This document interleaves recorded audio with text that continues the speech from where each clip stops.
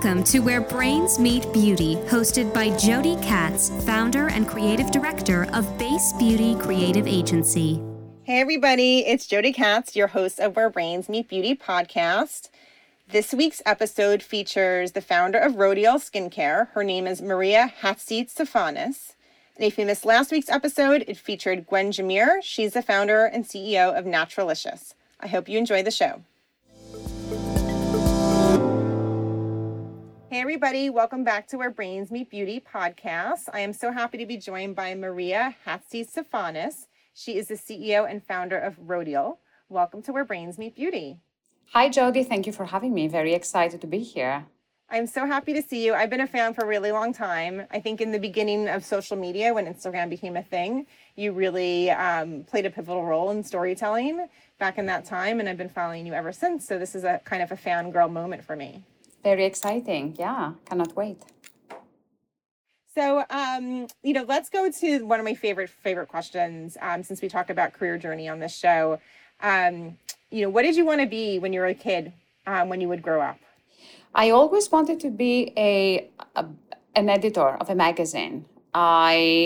Since I was very young, I would buy magazines and Vogue and Elle and Harper's, and I was obsessed by the world of beauty and fashion and glamour. And I was born and raised in this tiny island that everything was really basic. So this was my escape of reading those magazines and thinking that one day I will be in a different place. And I always imagined I would run a magazine. How weird is that? And did you ever work in magazines? Actually, yes. Well, that was my first job while I was at uni. I applied for an internship with 17 magazine back in Greece, where I am originally from. And I worked in the beauty department, so I was a beauty writer. And I did this while I was studying. So it was a part-time job, and it was amazing. It was my door into the world of glamour. And it was a really fun time of my life. I did that for a little bit, but my passion, it was beauty and it was the creative industry, but something was missing. I had this interest in business and I needed something a bit more structured. So I moved to the US, moved to New York and studied business. It's my career is all over the place. A little bit of beauty, a little bit of business. Crazy, right? Well, what's so cool is you made your dream come true. You want to work in magazines and then you got a job at a magazine. Not everybody really makes their dream come true. And then I realized that, it wasn't meant to be and it wasn't my dream anymore. But at least I tried it, which is it's the important thing. Take that risk. I always wanted to work in magazines also. And I did get a job. I worked as the assistant to the editor-in-chief of Cosmopolitan magazine and Glamour magazine in my early 20s. And when I worked there, I realized I don't want to do this for a career, but I'm really glad that I had those experiences. Yeah, definitely agree to that. So tell me about studying business in New York. When you were here, were you thinking, oh, I'm going to go into banking? Or, where was your head when you talk about studying business?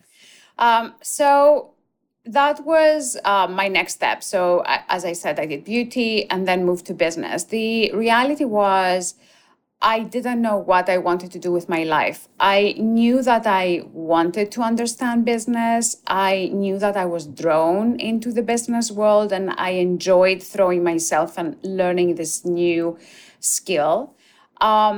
But I didn't know what I wanted to do with my life. And when I graduated, I had a lot of loans, student loans that I had to pay off.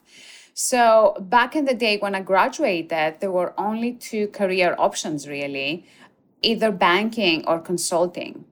So I started interviewing a whole bunch of companies that were coming on the campus interviewing us. And I thought, you know what, I'll just try my luck. And I ended up getting a job with a bank, with Salomon Brothers at the time. I couldn't believe it. I had no idea what they found in me. A girl, from an island back in Greece, having done a little bit of beauty journalism and then studied business, I didn't get it. But anyway, I got the offer, and then I moved with work to London. So this is what brought me to London. I worked in this bank for 3 years. And it was fun at the beginning, learning new skills, doing presentations, traveling to Europe and meeting new people and companies. But then very quickly, the excitement of and the adrenaline of the banking world started to wear off. And everyone was reading the Financial Times, I remember, and I was reading Vogue, and I was thinking, what am I doing here? This is not for me anymore. So I started kind of not working as long hours. I started taking weekends off and actually taking holidays. So this didn't go down very well. And one day I got called in the boardroom and I got fired. And you know what? When I say this right now, I say this in a very calm way, but I was devastated. This is the worst thing that could have happened to me at that point. But, you know, if I look back at it, it was actually the best thing that ever happened to me because it made me realize what my passion was. It definitely wasn't banking. And it made me think, well, this is the time, take that risk, start your own business. And that's the point that I decided to start Rodial. Wow. So you had the job in banking, you get fired, and then you're like, oh, I'll start my beauty brand now? Well, yeah, with a few steps in between. So, so when I got fired, I thought, okay, what's next for me? Obviously, I've studied business. I've worked in banking. I didn't want to go to another bank. And doing a little bit of self-analysis and thinking, what is it that I want? What is it that I'm passionate about? And beauty came back, and my days at the magazine, which at the end they were happy days. I just didn't realize it at the time that I was at the magazine. And at the time, there were a lot of new brands coming up. There was Marcia Kilgore that just started Bliss a few years ago, actually. And then Stila by Janine Lobel. And there was a whole trend of women who were starting beauty brands. And I was reading about them and I was getting so inspired and thinking, I would like to be them one day. So having a bit of a business background and having the beauty journalism, I thought, well, I have a passion for this. So let's just see if I can make a business and a career. So that was the thought process. That was my inspiration. And at the beginning, what I actually learned from banking, which was really useful for me, is to research and get to understand an industry really quickly. Because when I was in banking, like one day you had to analyze an insurance company and understand it and understand what drives that industry. Or the next day it could be a department store business. So I had that skill. So very quickly I was able to analyze the beauty business and put together what are the components that I need to launch a brand. Now, what was really interesting is thinking that I just came from a job in finance, that I would be flooded with offers to get investment for my business. And so I put together a business plan and I thought, oh, that's the easiest thing, get investment. So I went to about 20 investors. I reached out, I sent emails. I had 12 emails back. I had 5 meetings and had 0 investment. So here I am, all pumped up to start my own business and being very excited about it, but I wasn't able to get funding. So that was my first roadblock of where do we go from here? And it wasn't just the money. Obviously, the money is great to help you start your business and fast forward it rather than grow organically. But it was also not getting this funding. It was a slap in the face that if I got the funding, that would legitimize my idea. And so I started having second thoughts. Is this the right thing? Is this what I'm meant to be doing? But I was so passionate about it. And I thought, you know what, I'm going to start really small. I'm going to start from a back room at home. I had a little bit of savings from my days in banking. I'll do everything myself. I'll make a start and we'll see where we go from here. So everything started super small at the beginning. So this idea of not getting the validation from the investors is really fascinating because you're coming off of getting fired, which probably also was a little bit of a bruise to your psyche, right? And your ego at that moment. It makes me think of the time period that we're in, right? During COVID, we're like 5 months in now, and people are losing their jobs, right? And that is not just a challenge for, the paying the bills, but it's also a challenge to our emotions. And, we are probably in our industry so associated with our jobs, right? And the value in our jobs sometimes, unfortunately carries over to like how I value myself as a person. Right. So do you have any advice of like how people can sort of pick themselves up and kind of brush off that bruise so that they can refocus and, find their moment to figure out what's next for them? Well, it takes me back to the day that I was fired, that I was upset. And I think the key thing when something shocking happens to you and losing your job is one of the biggest shocks to our system. First of all, you have to take the time to feel the feelings. It wasn't that I got fired and the next day it's like, yes, let's start a business. It does take time. You do have to just sit and digest what happened and give yourself time to grieve, the trauma that you went through. So I can't sit here and pretend that it's easy and that you can turn things around in a day. But it's very important to just feel the feelings, just digest the situation. This is not the time to rush into decisions, and no one's going to judge you if you're not going to wake up next day full of energy saying, okay, I got fired yesterday, let's start a business. It doesn't work like that. But you just have to be kind to yourself. You have to just do whatever feels right for you. Don't rush yourself into any situation. I remember when I did this, all I wanted to do is just go for walks. I went to museums and I just needed to do things that would take my mind off what was happening. I wasn't ready to process my next job move or career move, whatever. I wasn't ready for that. So I personally took a little bit of time. I probably took 2 to 3 months to really get myself back together. And then just started thinking, what's next? So I feel you need a good 2 to 3 months to get you to your next stage of your career. And, I think there's also this idea that the next job doesn't have to be the perfect job. Like it might not be the perfect job, right? It might not be the dream job. And sometimes that has to be okay, right?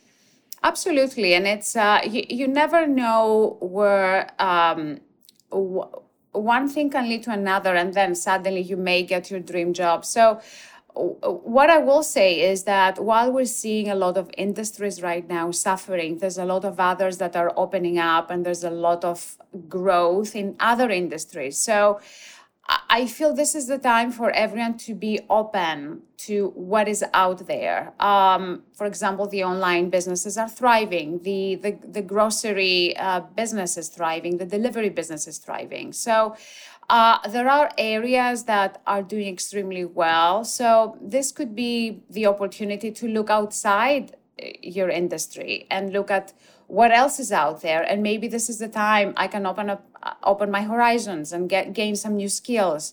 So that's one way to go. Another way to go is if you do feel that you have a passion and you've always had a hobby, let's say photography. Let's say you're an accountant and you always love photography. What do? This is the time to go and educate yourself. Go on YouTube and watch tutorials and get inspired. And if you have a passion and if you have a hobby that you think this can end up being your full-time job after you've lost your current one, do your research and do anything that you can to get yourself educated and upskill yourself in your passion. And I feel that we're quite fortunate compared to when I was fired back in the day, that there's just so much out there. You can Google anything in this world. You can Google, I don't know, if you want to be a photographer, I don't know why I'm stuck with this photography thing. How do I become a photographer? And boom, you get like 1,000 articles. What equipment do you need? What courses you can take, online courses or YouTube videos. And there's just so much out there that I think this is the golden opportunity for anyone who has a passion or a dream to just take the time that's given to them to take them a step closer. We mentioned your Instagram following when we opened the show. I'm curious if during this time, more of your fans have reached out to you over DM, asking more of these like more personal questions or guidance questions and mentoring questions.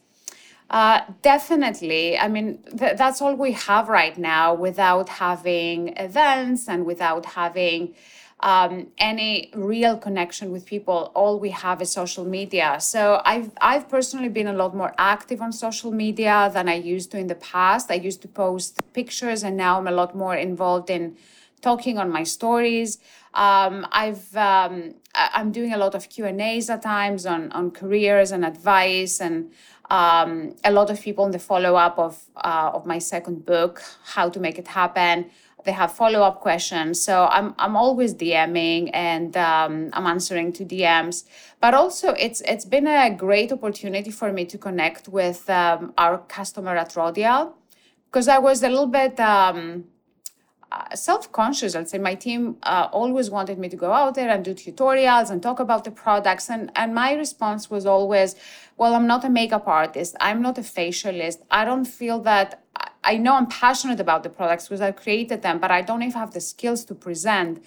And out of this lockdown, here I am waking up in the morning, applying my face masks, talking about the masks, talking about the economy and all sorts of different things. So I feel that the lockdown and sort of it personally helped me to get out of my shell and start communicating and not having to have that perfect image of the businesswoman that I can only talk to you if we're talking about business. And I've loosened up a little bit, which it has resonated a lot. So I'm doing everything now, from skincare consultations to makeup color matching to career advice.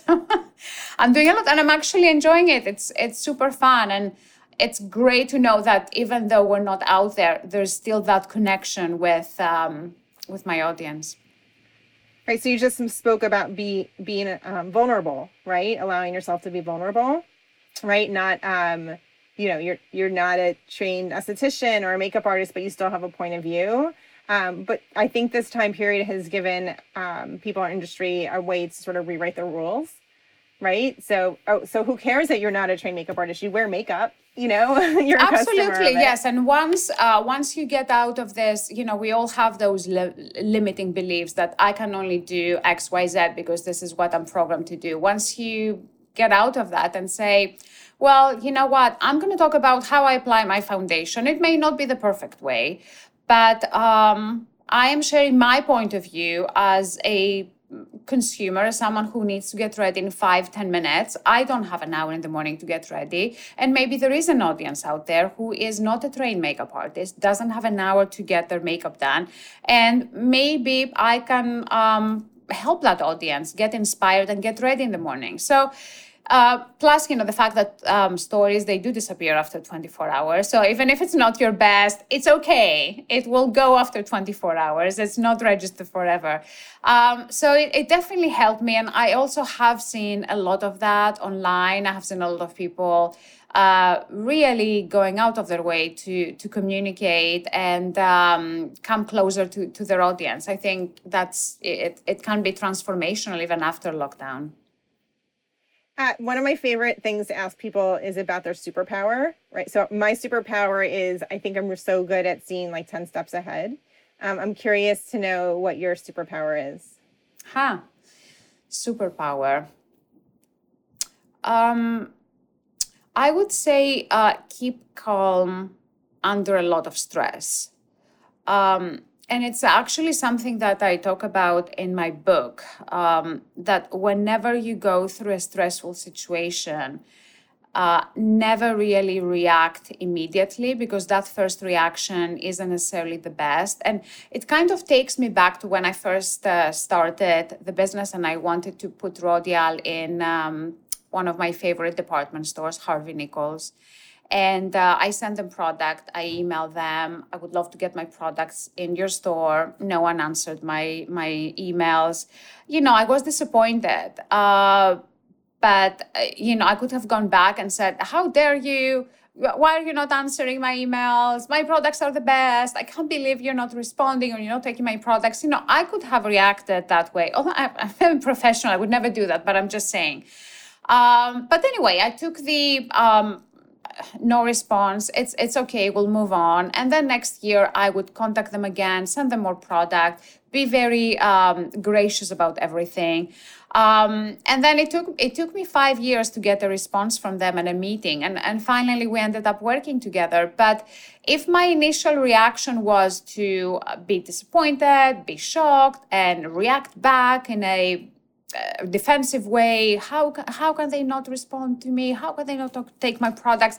That would have closed the door for me, and I would never be able to work with them again. So it's one of the elements that I talk through in my book, Make It Happen, on the 3 stages of when something shocking happens to you or when you're under stress. Just take 48 hours to digest it, never react immediately. And I think I've learned this over time. I don't think I was so calm always, but now I just take my time to digest, formulate a strategy before I react too quickly.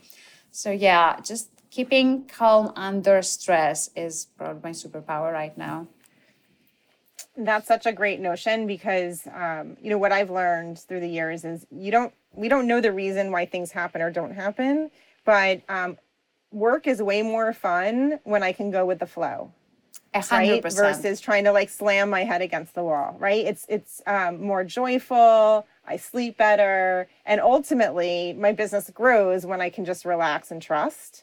But it's hard to learn that. It's painful, actually. It's hard, and I think it takes a certain level of maturity and experience of having gone through things and have made mistakes. I mean, I'm not saying I've been perfect in every single situation. When I started as a young entrepreneur, everything that comes your way that doesn't come your way, it is a big deal. It is, oh my God, this happened to me. Am I going to survive another day? So naturally you react in a way that's a bit more sharp. But I think after you've gone through a few of those challenges, you do see things in a more mature and calm way, I'd like to think. Have you had any key mentors through the years? You mentioned some of the entrepreneurs who came before you to start, I guess, that sequence of Indie Beauty back when you started. Did you have any mentors during that time? I haven't had any real mentors, but I've always been a big read. I read a lot. So if there was anyone that I was feeling particularly inspired by, I would, these days follow them on Instagram, on social media. I would read all the articles about them. If there are any books written by them or for them. I'm a big reader of biographies. One of the first biographies I read was the one of Estée Lauder, and I was fascinated by Estée Lauder. I wanted to be Estée Lauder. So, you know what? I think that back in the day when I was starting my business, the idea of a mentor wasn't really a thing. I think now it's a lot more widely spread, and there are mentors and mentees. But at that time, it was all about finding indirect mentors. And this is what I say to a lot of people where they say, oh, how can I find a mentor? And they panic, I don't have a mentor. Well, yeah, chill. There's probably 5 people that you look up to. Just try to find what they do, how they behave, read interviews about them, get as much information as you can, go to podcasts like yours and see where they talk to and listen to them. And there are just so many platforms right now that you can go and get inspiration. And especially now with the lockdown and everything, the face-to-face is difficult. So you can get inspired and get that mentorship indirectly. So you talked about Estée Lauder's book. It made me think about the time period where you launched your brand, up until pretty recently where independent brands are really outsiders, right? Our industry was controlled by the big global strategics. During that time, did you feel like an outsider? It took me a while to realize that this is real. I have a business. As I said at the beginning, everything was from a back room at home. I was on my own doing everything from packing boxes to going to the factory to answering calls to going to the stores on the weekends to sell my products. I was a one-woman show. And it probably took me 5 years until I realized this is a business that's here to stay. It took me a while, and I remember it was year 5. We were in a small office. I just moved into my first office. I have a team of 3, so still tiny. And we were about to launch our first anti-aging serum. So I get this package from the lab, a beautiful texture, beautiful product. I tried it on my skin. It felt amazing.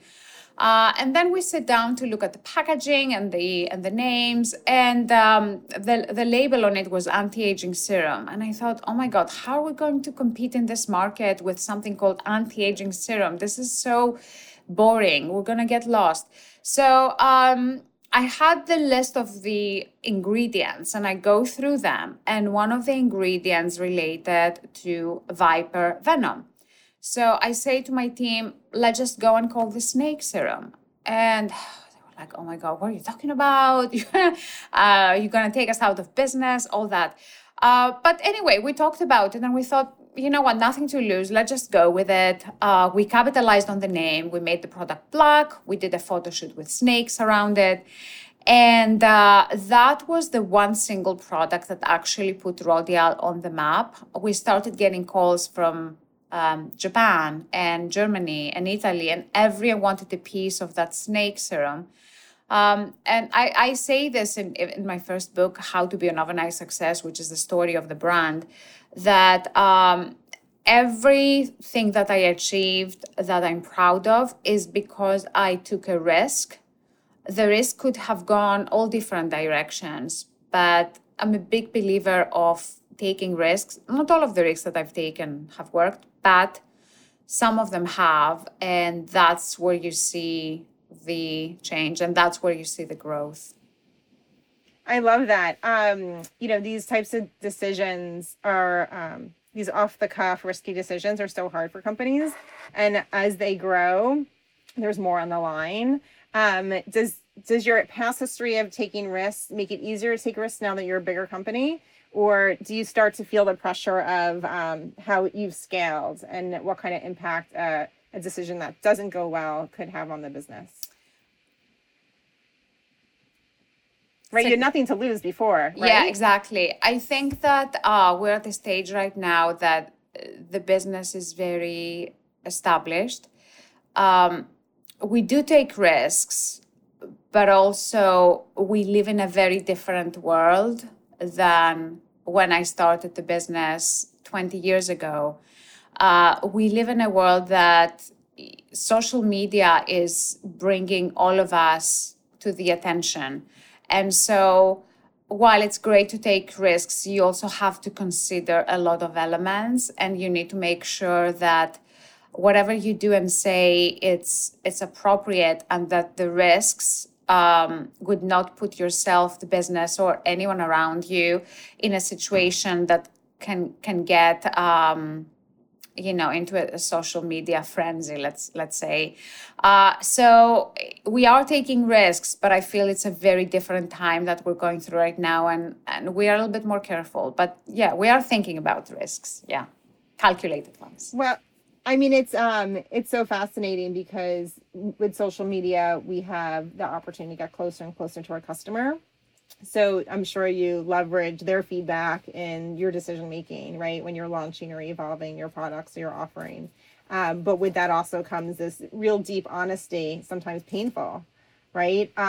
Where brands and personalities are being asked to confront things that they never thought about. So it's a really fascinating space, and it just shows how powerful the consumer's voice is. The consumer's never been more powerful than they are right now.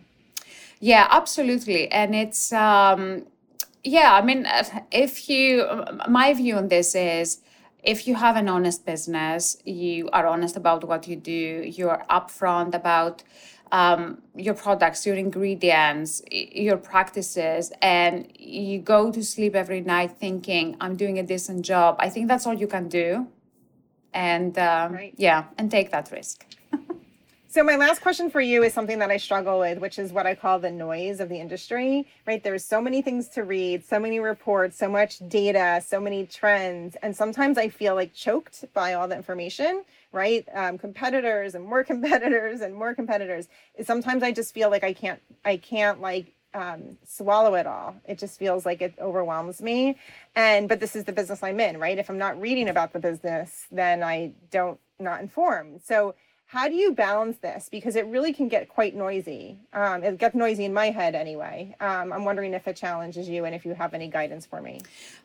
There's been a time that I was lost as well. I was following all sorts of different beauty brands. And then every time a brand would come up with a product, I would be, oh, why didn't I think of that? And it just became too much. And there was a point that actually I was looking at the @Rodial Beauty Instagram with my team, and we didn't recognize who we are anymore. So that was about 1.5 years ago. And we sat down and we said, we've been influenced by a lot of other brands. This is not who we are.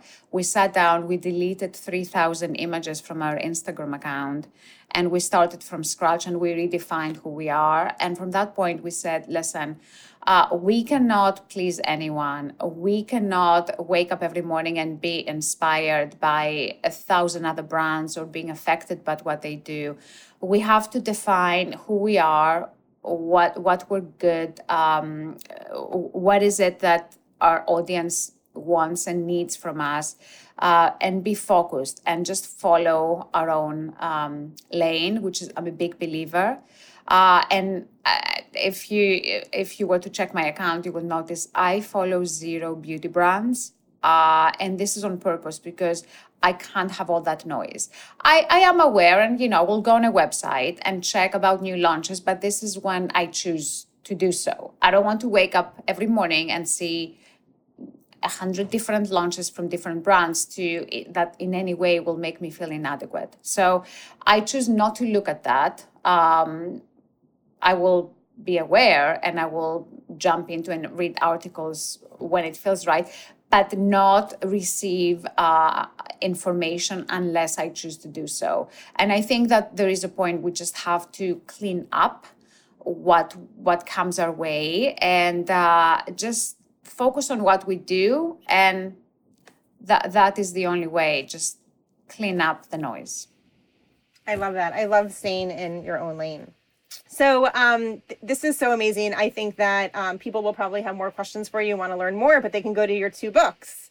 They can order your 2 books. And what better time to read books than during quarantine? Absolutely. Or anyone who has any questions, you can go to @Mrs. Rodial and you can send me a DM. And I've been quite good with my DMs recently, or leave me a comment and I'll respond. Wonderful. Well, Maria, thank you so much for sharing your wisdom with our listeners today.